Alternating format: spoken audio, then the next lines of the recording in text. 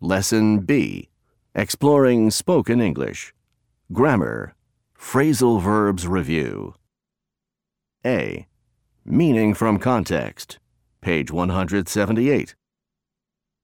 Jessica, it's me. Matt, it's great to hear your voice. Are you back in Australia now? Yes, and I really missed you, but I'm so happy you talked me into going on the expedition.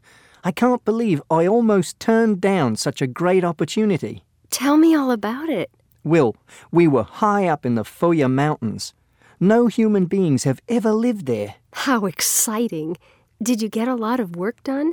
We did. We set up a tent as our laboratory. It was small, but fine. Did it rain a lot? Every day. Well, one afternoon the sky cleared up for a while, but the clouds were back by that evening. It was okay, though. The frogs didn't mind the rain. Oh, tell me about the frogs. Can you believe there are 350 frog species in New Guinea? The best time to find them is at night.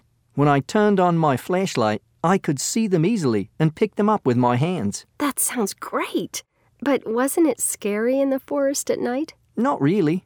It was fun and very interesting. It sounds like a good trip. It was, and the lead scientist was really happy with my work. That's great. Congratulations, Matt.